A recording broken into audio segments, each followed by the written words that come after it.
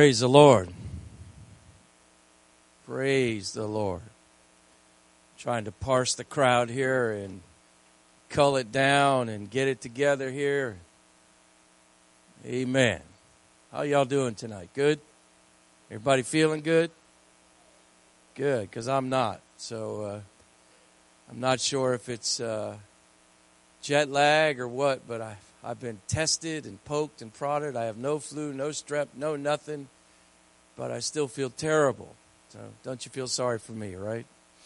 Praise God. So the lot fell to me, and I just didn't feel like saying no, even though I was sick. So I'm not trying to be your martyr or anything, but I'm just going to share a few thoughts with you tonight. Because we're turning in the disciple, finally turning the corner on being a disciple, discipleship, we're going to put some practicality to it on Sunday mornings with the teaching of anatomy of disciple.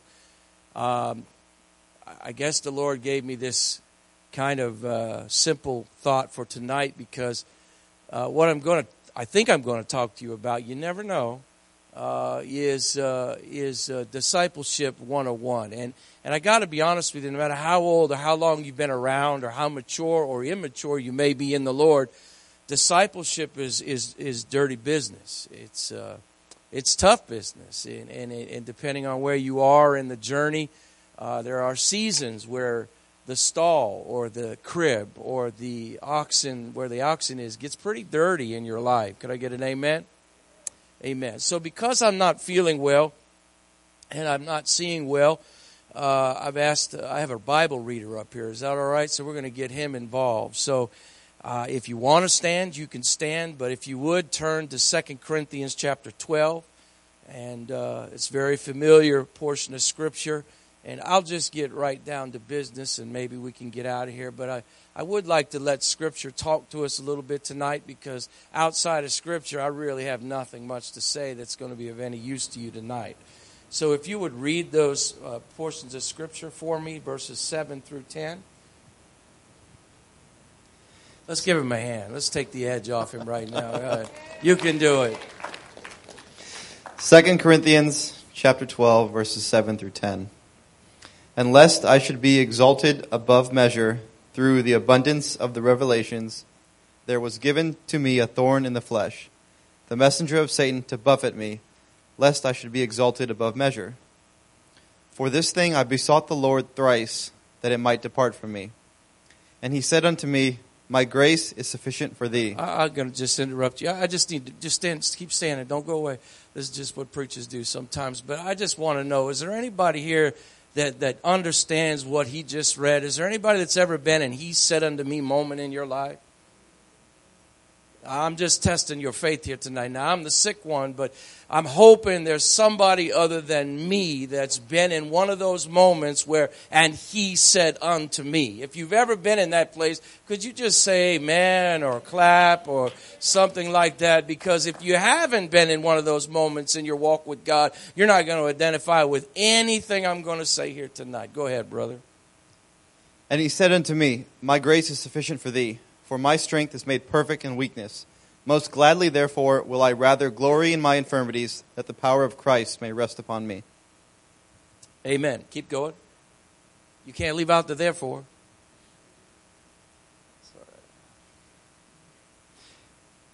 Therefore I take pleasure in infirmities, in reproaches, in necessities, in persecutions, in distresses, for Christ's sake. For when I am weak, then I am strong. Amen, brother. I'm not guaranteeing we'll get to the rest of that list, but if you'll prepare and follow along, it'll be great. Amen. Therefore, how many times have you heard preachers or teachers, or maybe you've taught it yourself in a small group lesson, that when you see a therefore and the wherefore in the Bible, then you need to find out why it's there or what it's there for. And in this case, for this lesson tonight, I'm just going to be plain with you. I'm going to talk to you tonight about complaining. And I believe this therefore is very pivotal in this thought, and I've never really seen it like this before, so have patience with me. I want to share with you a story that sort of fits, and I've used it in teaching the prayer shawl and other teachings. It just seems to kind of fit. Maybe it's that small group icebreaker, but in 1952, there was a female swimmer named Florence Chadwick. And she wanted to be the first female swimmer to swim from Catalina Island in California to the coast. I believe it's 26 miles or so, if my memory serves me. And she began her swim. She was trained, great in shape. She had done things like this before. It was a typical California day. It was foggy. It was a shark-infested environment. She had her mother and others in small boats beside her, coaching her on and maintaining her safety, so on and so forth. And she got approximately a mile. Now, this is a true story. It's on the internet if you want to search it out. So if I get a few facts wrong, then we know it's Brother Trombley's memory. But I think I have it right. So she got about a mile from the coastline, and she said she couldn't make it. And she ended up being hauled into the boat, and she didn't make it. Now, at the time, she didn't realize that she was only a mile from the coastline. She had essentially swam 25 miles in shark-infested water and fog. And later in an interview, she said it wasn't fatigue, it wasn't sharks, it wasn't rough seas, it wasn't anything else that defeated her other than the fog. She couldn't see her destination. She couldn't see where she was going. And so she just gave up and crawled back into the boat. And I don't know how many months it was later, but eventually she went back and did it, and did accomplish this same feat a few months later, and she actually made it. And when she was asked by the reporter what was the difference between then and now, it was the same exact conditions, but this time you were able to finish it.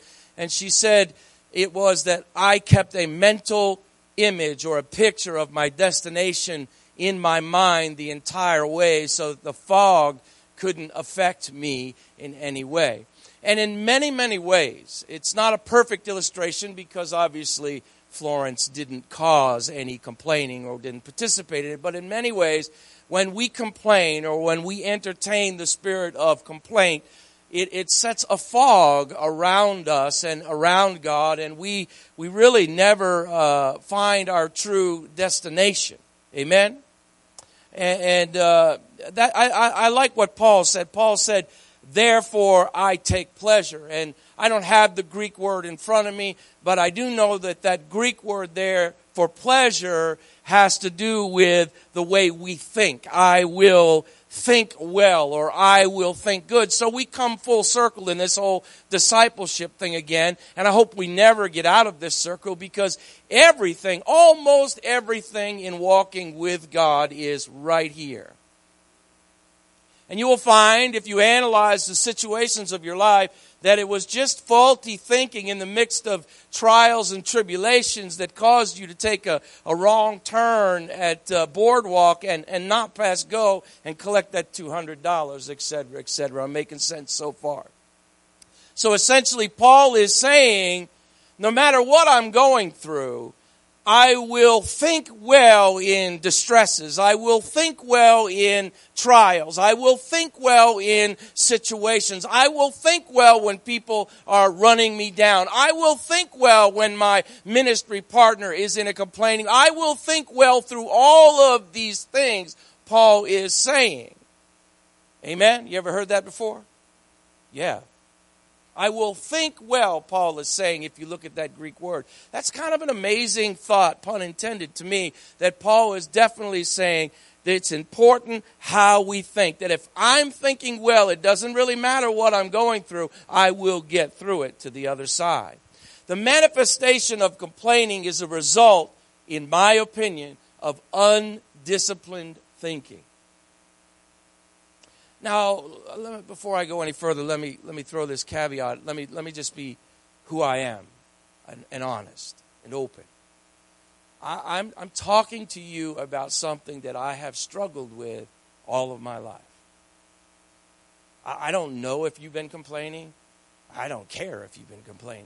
God didn't give me inside knowledge to preach this because I'm aiming at anybody. I'm putting my life on display for you tonight and telling you that I struggle with complaining. There's something called a happy sailor is a complaining sailor. Don't look that up on the internet because it's not exactly that kind of word. But I guess I had lived my whole life under that kind of thought that if a sailor is happy, he's complaining. And if he's complaining, he's paying attention. And if he's paying attention, then it's less likely that anybody will get hurt or have harm, or a piece of equipment that's bad won't get tagged out, etc., etc. And I've come to the revelation that doesn't work in the kingdom of God. It doesn't transfer over in the kingdom of God, that when I entertain complaint or the spirit of complaining, or I even let anybody else enter complaints into my ear, that this fog comes over me and I'm unable to see accurately where I am in walking with God and where others are, and I can't minister effectively, and my anointing begins to go away, etc., etc. Could I get an amen? Making sense so far? Amen. So nothing, in my opinion, has kept me from I hate to use this word because it's so overused, but my destiny or my full potential in Christ more than harboring a spirit of complaining. And I know we're going to flush this out a little bit in a minute. Some of you are going, I don't complain. Yeah. I think you do. I think you're in the flesh. I think that you would disagree with me that if I said when you complain, you're complaining against God, but we'll get to all of that. So let's look at a couple things. Let's look at sort of a right and a wrong way to complain based biblically. Now, there's so many scriptures that deal with complaining. Actually, on Yom Kippur, as you grab Psalms 142, was it? You get there, and I'll just talk for a minute and stall for you.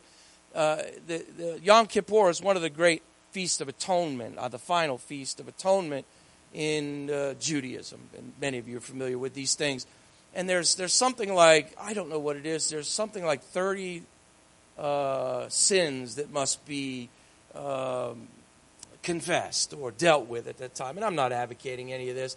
But it's interesting that almost half of these sins at the Day of Atonement involve how we speak. And I got to tell you, we talk a lot in the apostolic movement about having the power of speech. Speak to your problem. Speak to your mountain. Speak to the fig tree. Say it. Believe it. I bless you. I speak it. I proclaim it. And I got to tell you, unless you're dealing with what we're talking about here tonight, and there are many other aspects of it, a critical spirit, a bitter spirit, etc., an evil tongue, then you really don't have any power with speech. And that's why it hasn't worked.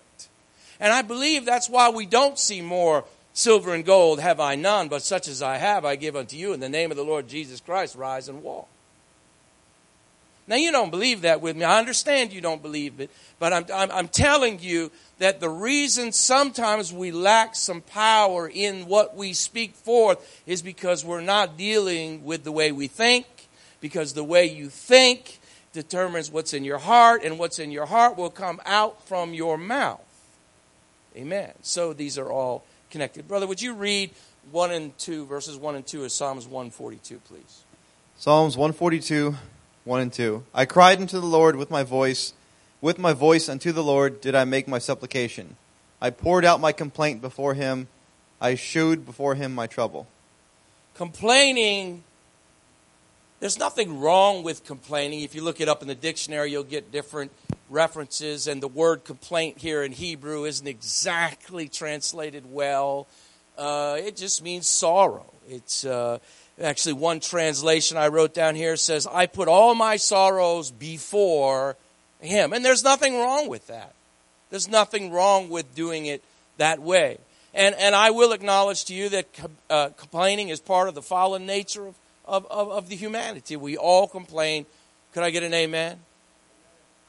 I thought I was in the wrong house. But when complaining becomes habitual, you don't even really realize it's become to that point. It's in your spirit. It's more actually sometimes than what you say. You don't even realize that you are habitually complaining in your spirit. And when it becomes habitual, it's a problem, because habitual complaining really is nothing more than a formal charge or an accusation against God. He's not competent. You are in a situation that's not fair. I need to know why. He's not competent is what you're saying. This situation doesn't make sense to me. I don't like it. It's not right. God is not competent. Now, I know that's strong, but I'm going to back it up a little bit here. But is this more palatable if I say that's what I'm saying? If my leadership, I'm always complaining about my leadership. And again, I have been guilty of this along the way. If I'm always in that mode and I'm habitually complaining, even if I'm right, God can't bless that. I'm saying to God that He is not competent to handle this situation, whether it is wrong or whether it is right. Either your steps are ordered of the Lord or they're not. Either you trust in Him in all of your ways and acknowledge Him, or you don't. Either He knows the steps of a righteous man or a good man that are ordered of the Lord, or they're not. And I got to be honest with you. I haven't lived my life that way very much. It's so easy to complain. It's so easy to be critical. Let's go to Numbers chapter 11 and let's look at that. David, while you're going to Numbers 11, I think we're reading 1 through 3. We'll try that. I don't have it in front of me. I'll get there in a minute. David wasn't complaining here. If you study the Hebrew out, he was lamenting. He was putting his sorrows before the Lord. If you have sorrows and you're in a situation that's tough for you, that seems to be not fair, if you're going through things, you have every right to lament before God. To put your problems before Him is not complaining in the traditional negative sense. Is everybody on board with me? Making sense? Because I'm like in an outer body experience with this cold right now. Amen. So let's read, let's look at one of many examples in the Bible of how not to complain, Numbers chapter 11. And when the people complained, it displeased the Lord, and the Lord heard it, and His anger was kindled, and the fire of the Lord burnt among them, and consumed them that were in the uttermost parts of the camp. And the people cried unto Moses, and when Moses prayed unto the Lord, the fire was quenched. And he called the name of the place Taberah, because the fire of the Lord burnt among them. Praise God. Again, you know what's amazing is if you look at chapter 10, verse 35 and 6, they're in the midst of this joyous occasion. They're celebrating, they're praying, they're honoring God, they're setting the ark forward, they're praying, they are at an optimistic, prayerful, powerful, joyful moment, and then one verse later, because the chapter breaks were put there by man and the translators, and then one verse later, verse 11, chapter 11, verse 1, we see a total shift in attitude. And I read a little bit on this because I wanted to know, I wonder how many years that was between these two events that caused them to get so critical in such a seemingly short amount of time, one verse. And you want to know how much time the scholars say they believe was there? 3 days. 3 days from putting the ark forward, this powerful proclamation of our God has rescued us from Egypt. He is awesome. He's all that in a bag of chips. Let's pray, let's dance, let's celebrate. 3 days later, we get here.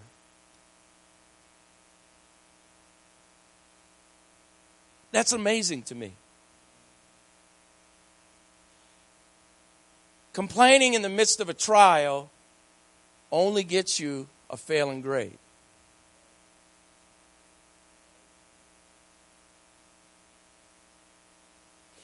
Many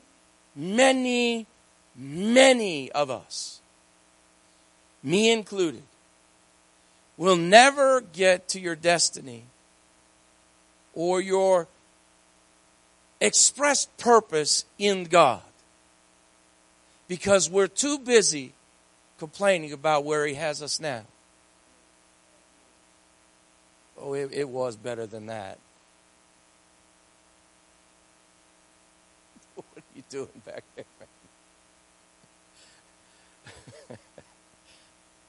I really want you to think about that for a minute. The reason you're stuck where you're at might be, that's not a here, thus saith the Lord, might be that you can't let go where you're at now. If you're complaining, I'm not married, and you get so locked in that you're not married, and you got to get married, you're never going to get married. I'm sorry. There's no faith in that complaint. It's just a registered incompetence, God. Now, I know you don't mean it that way, but there's no other way to take it. That's what happened there. And if you oh, God, have mercy. If you want a new job, or if you want a promotion in the ministry, or you think that you're all that and a bag of chips, if you think your anointing is something, if you think, I'm being honest with you, you can at least be a little transparent back at me. If you think that you need to be advanced and you've been passed over in the ministry, etc., etc., etc., I got to tell you my testimony, you're going to stay where you're at.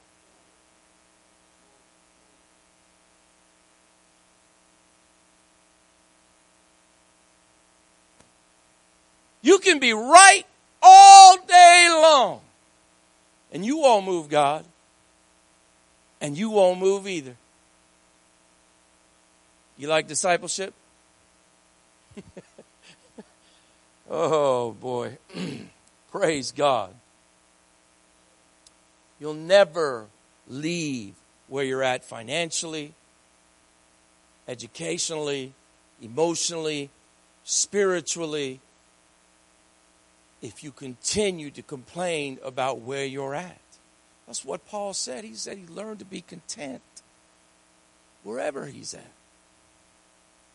Sometimes we just think these sayings are just trite little sayings. But you see, when you get into true discipleship, not churchianity, not coming to hear a preacher, not any of that other stuff, when you begin to participate in true discipleship, then the rubber will hit the road, so to speak. Then you'll have to walk out these trite little sayings that if the preacher just says them right, I say, Paul learned to be content. I said in all, some, no, all, then they become more than just things we preach about. They become the substance and the essence of your life.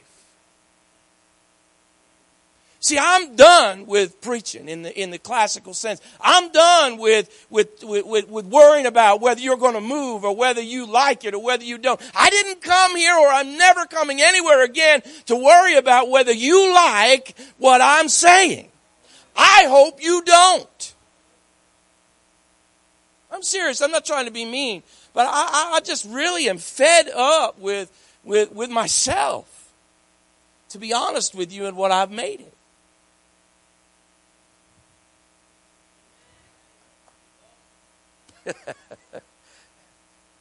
When things don't live up to your expectations, when life isn't going the way you plan, and life is hard. I'm not sitting here saying life isn't hard. Listen, I'm sick. I got an autoimmune disease. I've lost my sister. I mean, listen, you know what? Life, it isn't fair sometimes. And when it doesn't meet up to your fair meter, when it doesn't meet your expectations, you really have one or two choices. You can complain silently. Because you're a Christian, you would never complain outwardly. Or you can cast.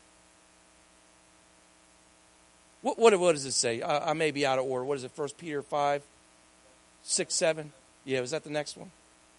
Amazing. I ought to be sick more often. Read it. Yeah, go ahead. Yeah. Humble yourself, therefore, under the mighty hand of God. Humble your... Not wait on God to humble me. Go ahead. That he may exalt you in due time, casting all your care upon him, for he careth for you. Thank you. And of course, Bishop Wright has taught on this scripture extensively. All of us have heard about casting our cares, and yet we still do not do it.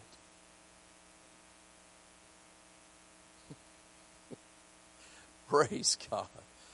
It is our enemy's plan, is it not? He has come to steal, and he uses circumstances in your life, expectations, to try to get you distracted so that you can begin to complain or murmur or think wrong or not think well about your situation or your spouse or your lack thereof or your pastor or your leader or your small group leader or anything else. And I'm going to keep saying this, and I'm sorry to repeat myself, but I got to. You're really not upset with any of those people. You're upset with God.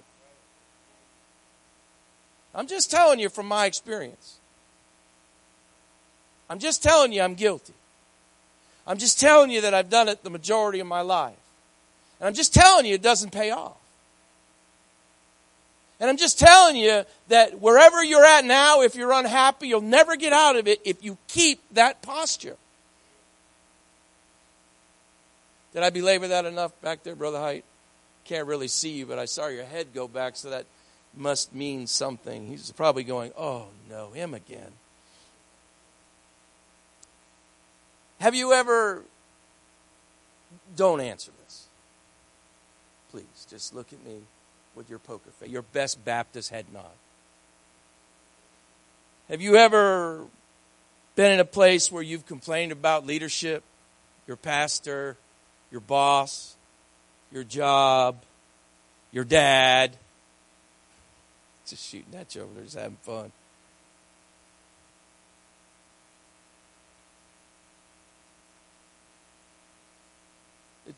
I've learned, you just pause. Just let it sink in. Give you time to think. That's the difference between the way it used to be and the way it is now. There needs to be some Selah moments and breaks while we're teaching here to let you think about that. I'm not pausing because what I said is profound. I'm pausing because I know that the Holy Spirit is in this place and He can work in your mind and with your mind better than I can. Let's read Psalms 106, verse 25, I believe I said, right? Sure. You don't have to stand up, brother. We understand you love the Word of God. They forgot God their Savior, which had done great things in Egypt. At the heart of all, I didn't plan to read this, but we'll just do it. At the heart of all of our complaining is we what? Forgot.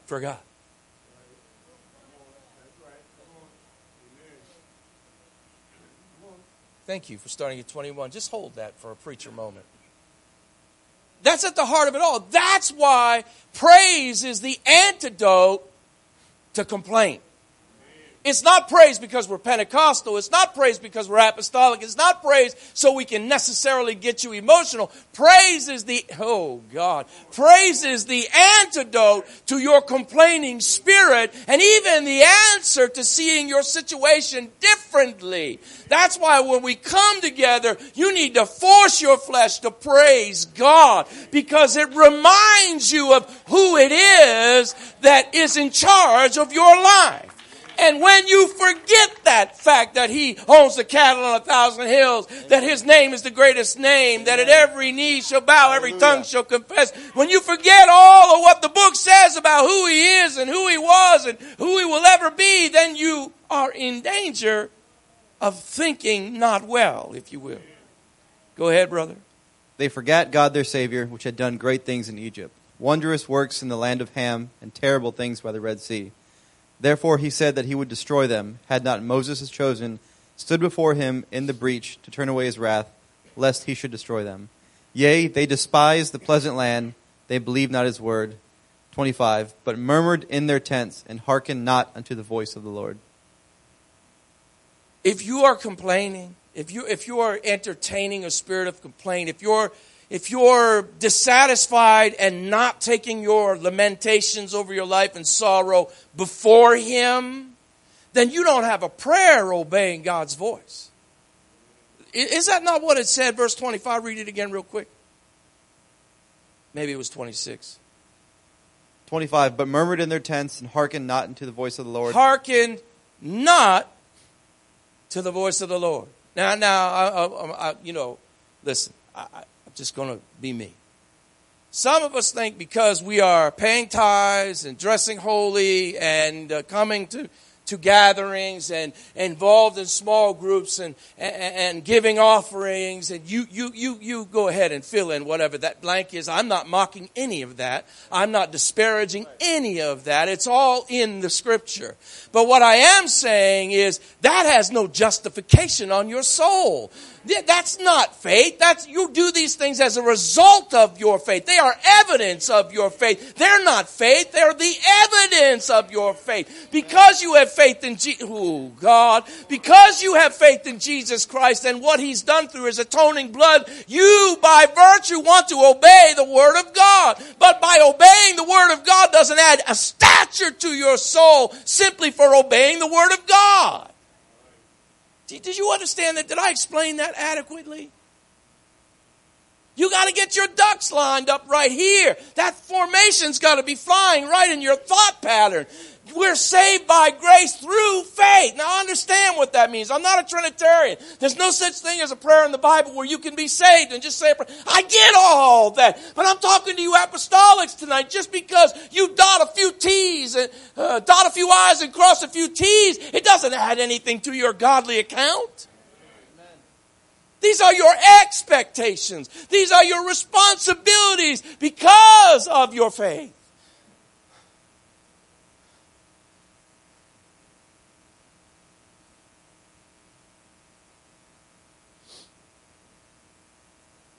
Exodus 20:16, did I say? 16, verse 18. Thank you. And Moses said, This shall be, when the Lord shall give you in the evening flesh to eat, and in the morning bread to the full, for that the Lord heareth your murmurings, which ye murmur against Him. And what are we? Your murmurings are not against us. What? But against... Your murmurings are against God. Your murmurings... Say it again. I'm sorry, I messed you up. It's my fault. Your murmurings are not against us. They're not against us. They're not against Moses and Aaron. They're not against Pastor Joel, Pastor Trombley, or whatever other titles you may want to ascribe to your particular leaders. They're not against your husband or your wife. They are against the Lord. Against the Lord. Again, I'm going to say this because I mean it. I have been guilty. Sister Alders, if I could be so open. You know that that's true, don't you? Because I've complained to her before. And I want to tell you how wrong I was. And how sorrowful I am over the way that I've conducted my life. And I repent of those things. They got me somewhere. They got me stuck.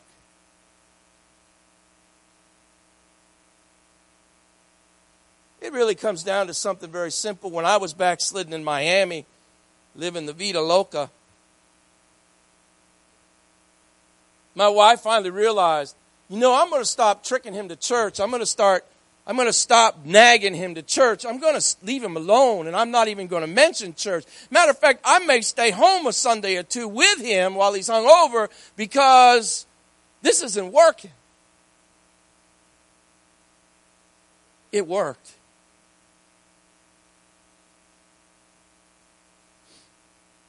Her complaining and nagging never worked. And our complaining and nagging, even in our spirit, doesn't work. Again, complaining is part of the human fallen nature. But when a disciple of Jesus Christ, as a disciple of Jesus Christ, when you complain, you are saying nothing more than there is no divine plan or no, these are my notes, that's why I'm reading them. There are no divine plan and there's no divine purpose for what or in what I'm going through.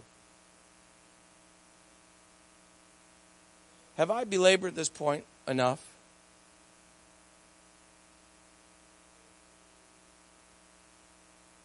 Yeah, I know it's not what I chose either. I can show you the notes I had for tonight. They weren't about complaining. But I can guarantee you I didn't complain about that.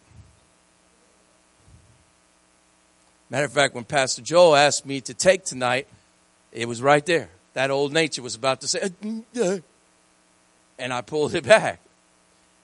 You see, what I'm trying to say, I'm trying to be open to help you be open. I really am. It's not fun. But I'm hoping that if I can be open and transparent enough, then you'll be open and honest with yourself along the way and say, you know what? I'll tell you what. This is what you do. I was going to save this for the end, but take a 24-hour challenge. Take a 3-day challenge. Take a 21-day challenge. You'll never make that. I challenge you just to take a 24. I mean, I was convicted of this a long time ago. I've been working with the Lord on this, and I've been failing most of the way. But in Singapore, I got really convicted of the Lord. I just had some alone time with the Lord back at our flat, and the Lord convicted me. So we fly 16 hours plus 4 plus the stop. So we're 34 hours plus traveling, and it's a 12-hour delay. So we left on Friday. Even though we traveled 34 hours, we got back on Friday. And you're just totally discombobulated. And so I get to New York from this beautiful culture in Singapore and the beautiful orderly church, and the Chinese are so orderly and everything. And I get to New York and I'm standing in a Burger King line. I don't know why. It's disgusting food. Sorry, Bishop Wright, compared to Singaporean food. And all of a sudden, 3 guys butt right in front of me in line, and the guy just takes their order. And I'm like, wow, I know I'm tired, but this is crazy. And all of a sudden, a female comes, and, a pretty African-American lady, and the guy behind was an African-American. So she walks right in front of me and starts to place her order. And before I knew it, I had a bottle of water in my hand, and I slammed it on the counter. I don't know why I did it. It wasn't intentional. And she said, oh, I'm sorry, I'll get behind you. And I realized I was kind of complaining there. I mean, it was an understandable complaint, but I pulled it back and I looked at her and I said, I'm really sorry. It wasn't meant at you. I'm not trying to complain or anything. I'm really, really sorry. I just got up a long flight. And she said, yeah, it's funny you say that because I had made up my mind this morning. This was about 3 in the afternoon or so. She said, I just talked to the Lord this morning and I made up my mind that I would stop complaining. And I'm like, oh, no way. No way. No way. This is not happening. Listen, life throws you curveballs. What time is it? Anybody got time? Somebody needs to hold a time up here. What time is it? 8:07. Life throws you curveballs. I could share story after story, and you could too. I remember a time in a church far, far away from here. My wife and I had been married a little while. We had a couple kids. And I went back, not this church, in all seriousness, it wasn't this church. I grew up, returned to, I want to say this carefully, the first United Pentecostal church I had ever visited in. I received nothing there other than their love, and then I got transferred here. But I loved the pastor, the church loved me, but I had gone away for several years and gotten married and had kids, came back, and I was excited to visit my first church, if you will. And as the pastor, who I loved very much, was greeting people, we're so happy to have Sister Janet here today from California. I forget her name, but she was from California, and he's so happy to have Billy and Bimbob back there, or whatever he did, and he's going through the line. And then he turns to me and my wife in front of everybody and says, and it's so glad to have Brother Dan and his mistress with us today.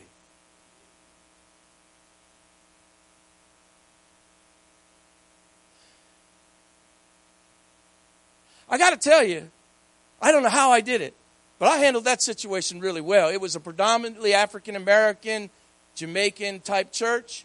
The pastor was white. And to say that I wasn't offended, come on, man. You could have boiled eggs anywhere on my body. I looked at my wife and I went, the old poker face. I said, in 3 seconds, we were down front. Packed church. I said, in 3 seconds, I'm getting up. And if you're not behind me, I'm going downstairs to get the kids. And if you're not behind me, you're going to spend the night in New York. You're going to spend the night alone in this big city. Sorry about that. Jesus, I didn't mean to do that. I got up. She followed me. Got the kids. Walked out the door. And, about 12 people came out. We're sorry. We're sorry. He called me for months telling me, I believe in the old English definition of a mistress. And I forgave him.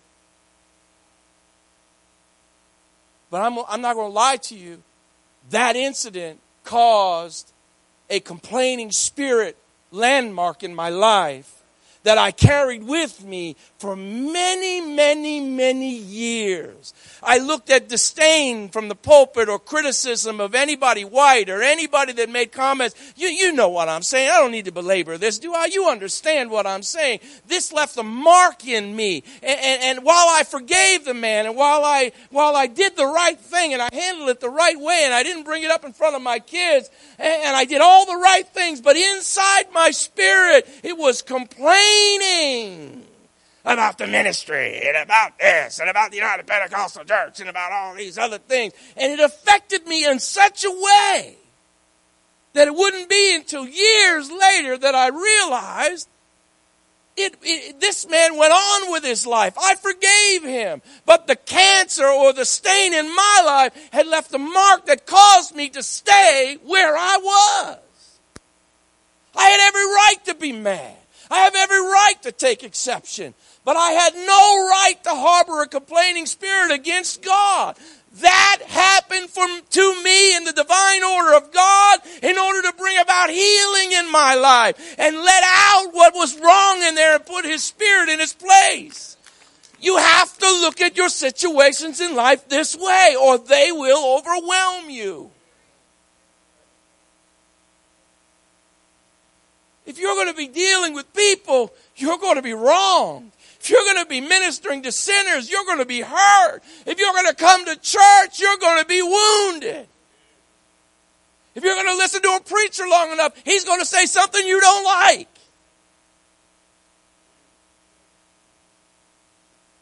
I don't care how good he is, and we happen to have one of the greatest preachers around. We were talking tonight. Nobody wants to follow him. A complaining spirit causes us to find fault with the people around us and God. And if it's left unchecked, you will slip back into bondage like the children of Israel did. Now let me just bring this home a little bit. I gave you church examples, but there are society issues that are just crazy today.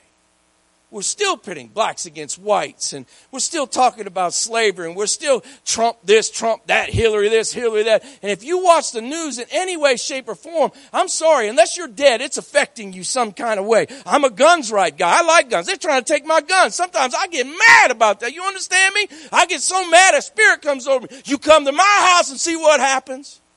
And that whole, oh, don't look at me like that. You got your own little spirits going on.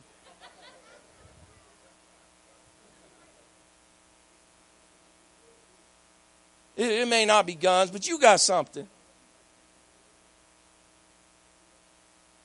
And I can't yield to that. As a matter of fact, I had to put I'm sorry to use this is probably a bad example, but it's me. It's who I am. I had to put my guns in the safe for 6 months and lock them up. The guns weren't doing anything wrong. I wasn't tempted to do anything crazy, but I realized there was some kind of spirit attached to that came through me by listening to the news media and watching all this stuff. You understand what I'm trying to say?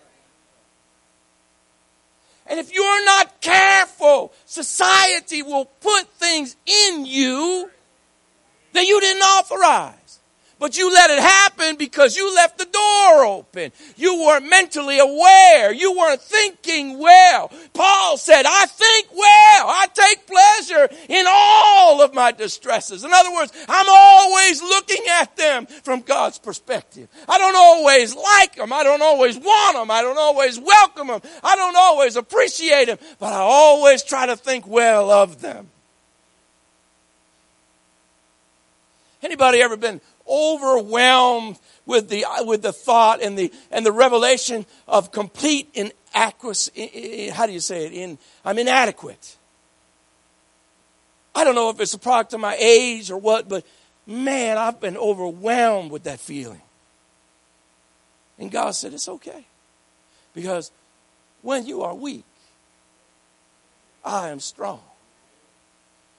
But you don't got a long line lined up outside the church doors or inside the church doors volunteering to be made weak. That line's short. See, if we're going to have some healings in the house and stuff like that, there's going to have to be some people getting sick.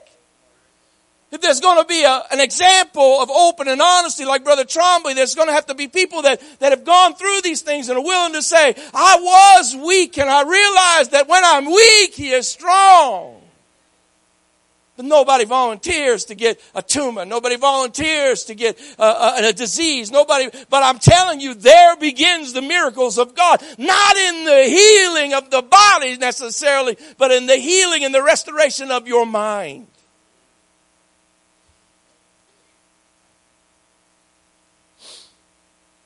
The Bible says that we haven't been given a spirit of fear or even a spirit of complaint. Romans 8:5 says, for you have not received the spirit of bondage again unto fear, but you received the spirit of adoption, whereby we cry, Abba, Father. The Bible, Paul also tells us in Thessalonians, he gives us the antidote. In all things, give thanks. For this is the will of God. Listen, I understand. I apologize to Pastor Wright and Sister Kate. Sunday morning, I was just out of it, man. I just sat there with my arm around my daughter. So I understand we all have down days. I just couldn't even move. I was a zombie. But sometimes I look around from that platform, and I hate sitting on that platform because I look around. And I'm like, oh, my goodness gracious. If this is the definition of righteous and holy, I'm not trying to be critical. I really am not. But, man, I don't want that. You know, this is an act of praise. This is an act of being thankful. I don't have the stats in front of me. Didn't take time to do it, but I know there's stats out there that medically show the results of a complaining person. I don't know what they are, but I don't even know if they're there. I'm assuming they're there. I'm sorry if I'm misspeaking. But I'm assuming that there are medical facts to show that a complaining spirit or a complaining person, somebody that's always negative, probably doesn't live as long as others do and definitely endures much more sickness. Is that somewhat accurate for you medical folks?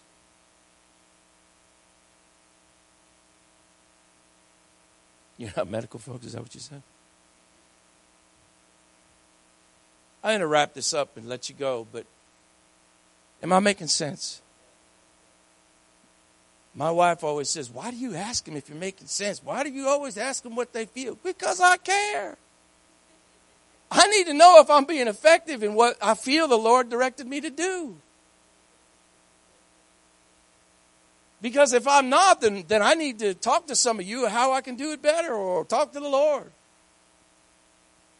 But before I finish up here, I want to tell you, don't let this world into your door. They don't have the right to tell you how to think. I don't care whether it's issues of race or culture or anything else. They don't have that right. There's one culture, the culture of Christ.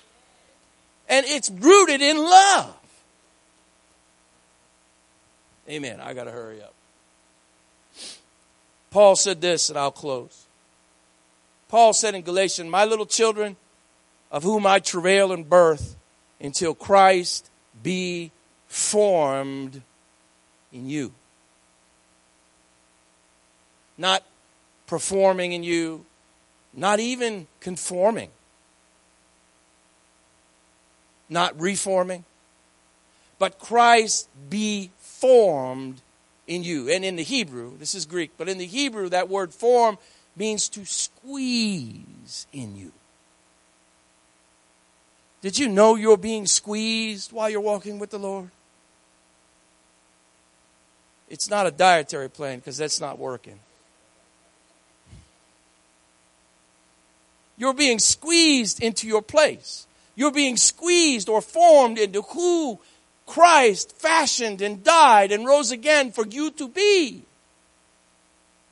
just like at creation, what does it say? That God formed man out of the dust of the ground. Same Hebrew, he squeezed man into the dust of the ground. Isaiah 43:12 says, this people, speaking of his people, his chosen people, I have formed, I have squeezed for myself.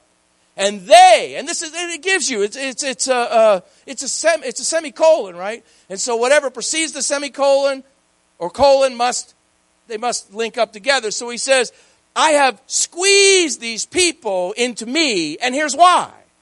That they will show forth my praise. When you're not showing forth the praises of God, you're making a statement that you don't want to be squeezed. You don't want to be formed and fashioned like him. Because praise is part of the process of being formed. Somebody said amen. That's why it says things like in Isaiah 54:17, no weapon or anything prepared against me that is formed or squeezed to be brought against me shall prosper.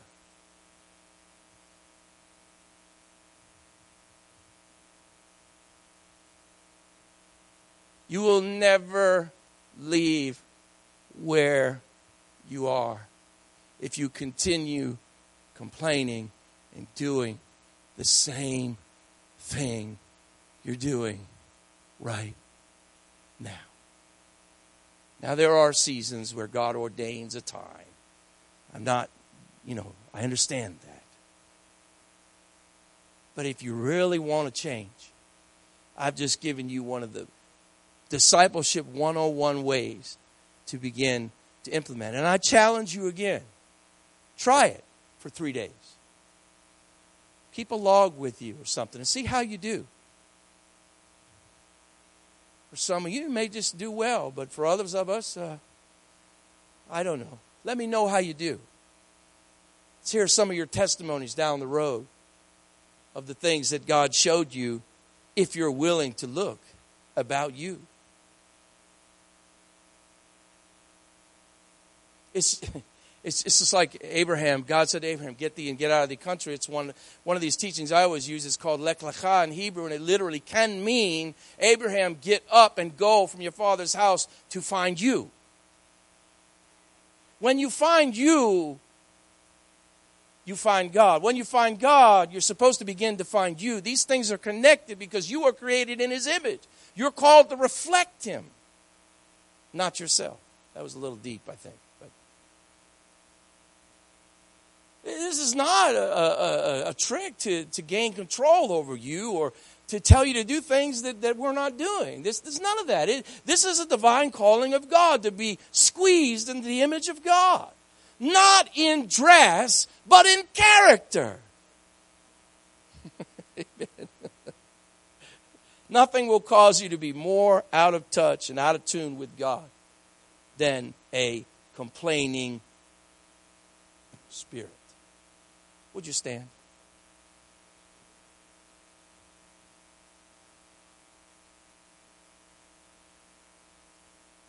Father, I thank you for your people. Thank you for your body, the body of Christ. Thank you for your mercy and your long suffering with me personally.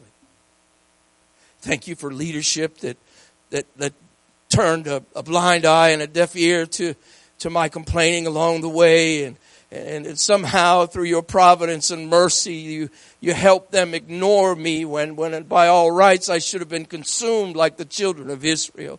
Father, I thank you publicly, and I thank you before heaven today, and I thank you for your people that have loved me along the way, and I thank you for them, and I ask you to help them, Lord, as you've helped me. As I've been an example of failure, now let me be an example, Father, of your grace and your mercy and your willingness, God, to heal to the uttermost today. Help us, God, like Hezekiah of old, to turn our faces to the wall and to seek you and put our sorrows before you at all costs, Father. And we will praise you and we will trust your great name. And everybody said, in Jesus' name, amen. Thank you for your patience. God bless you.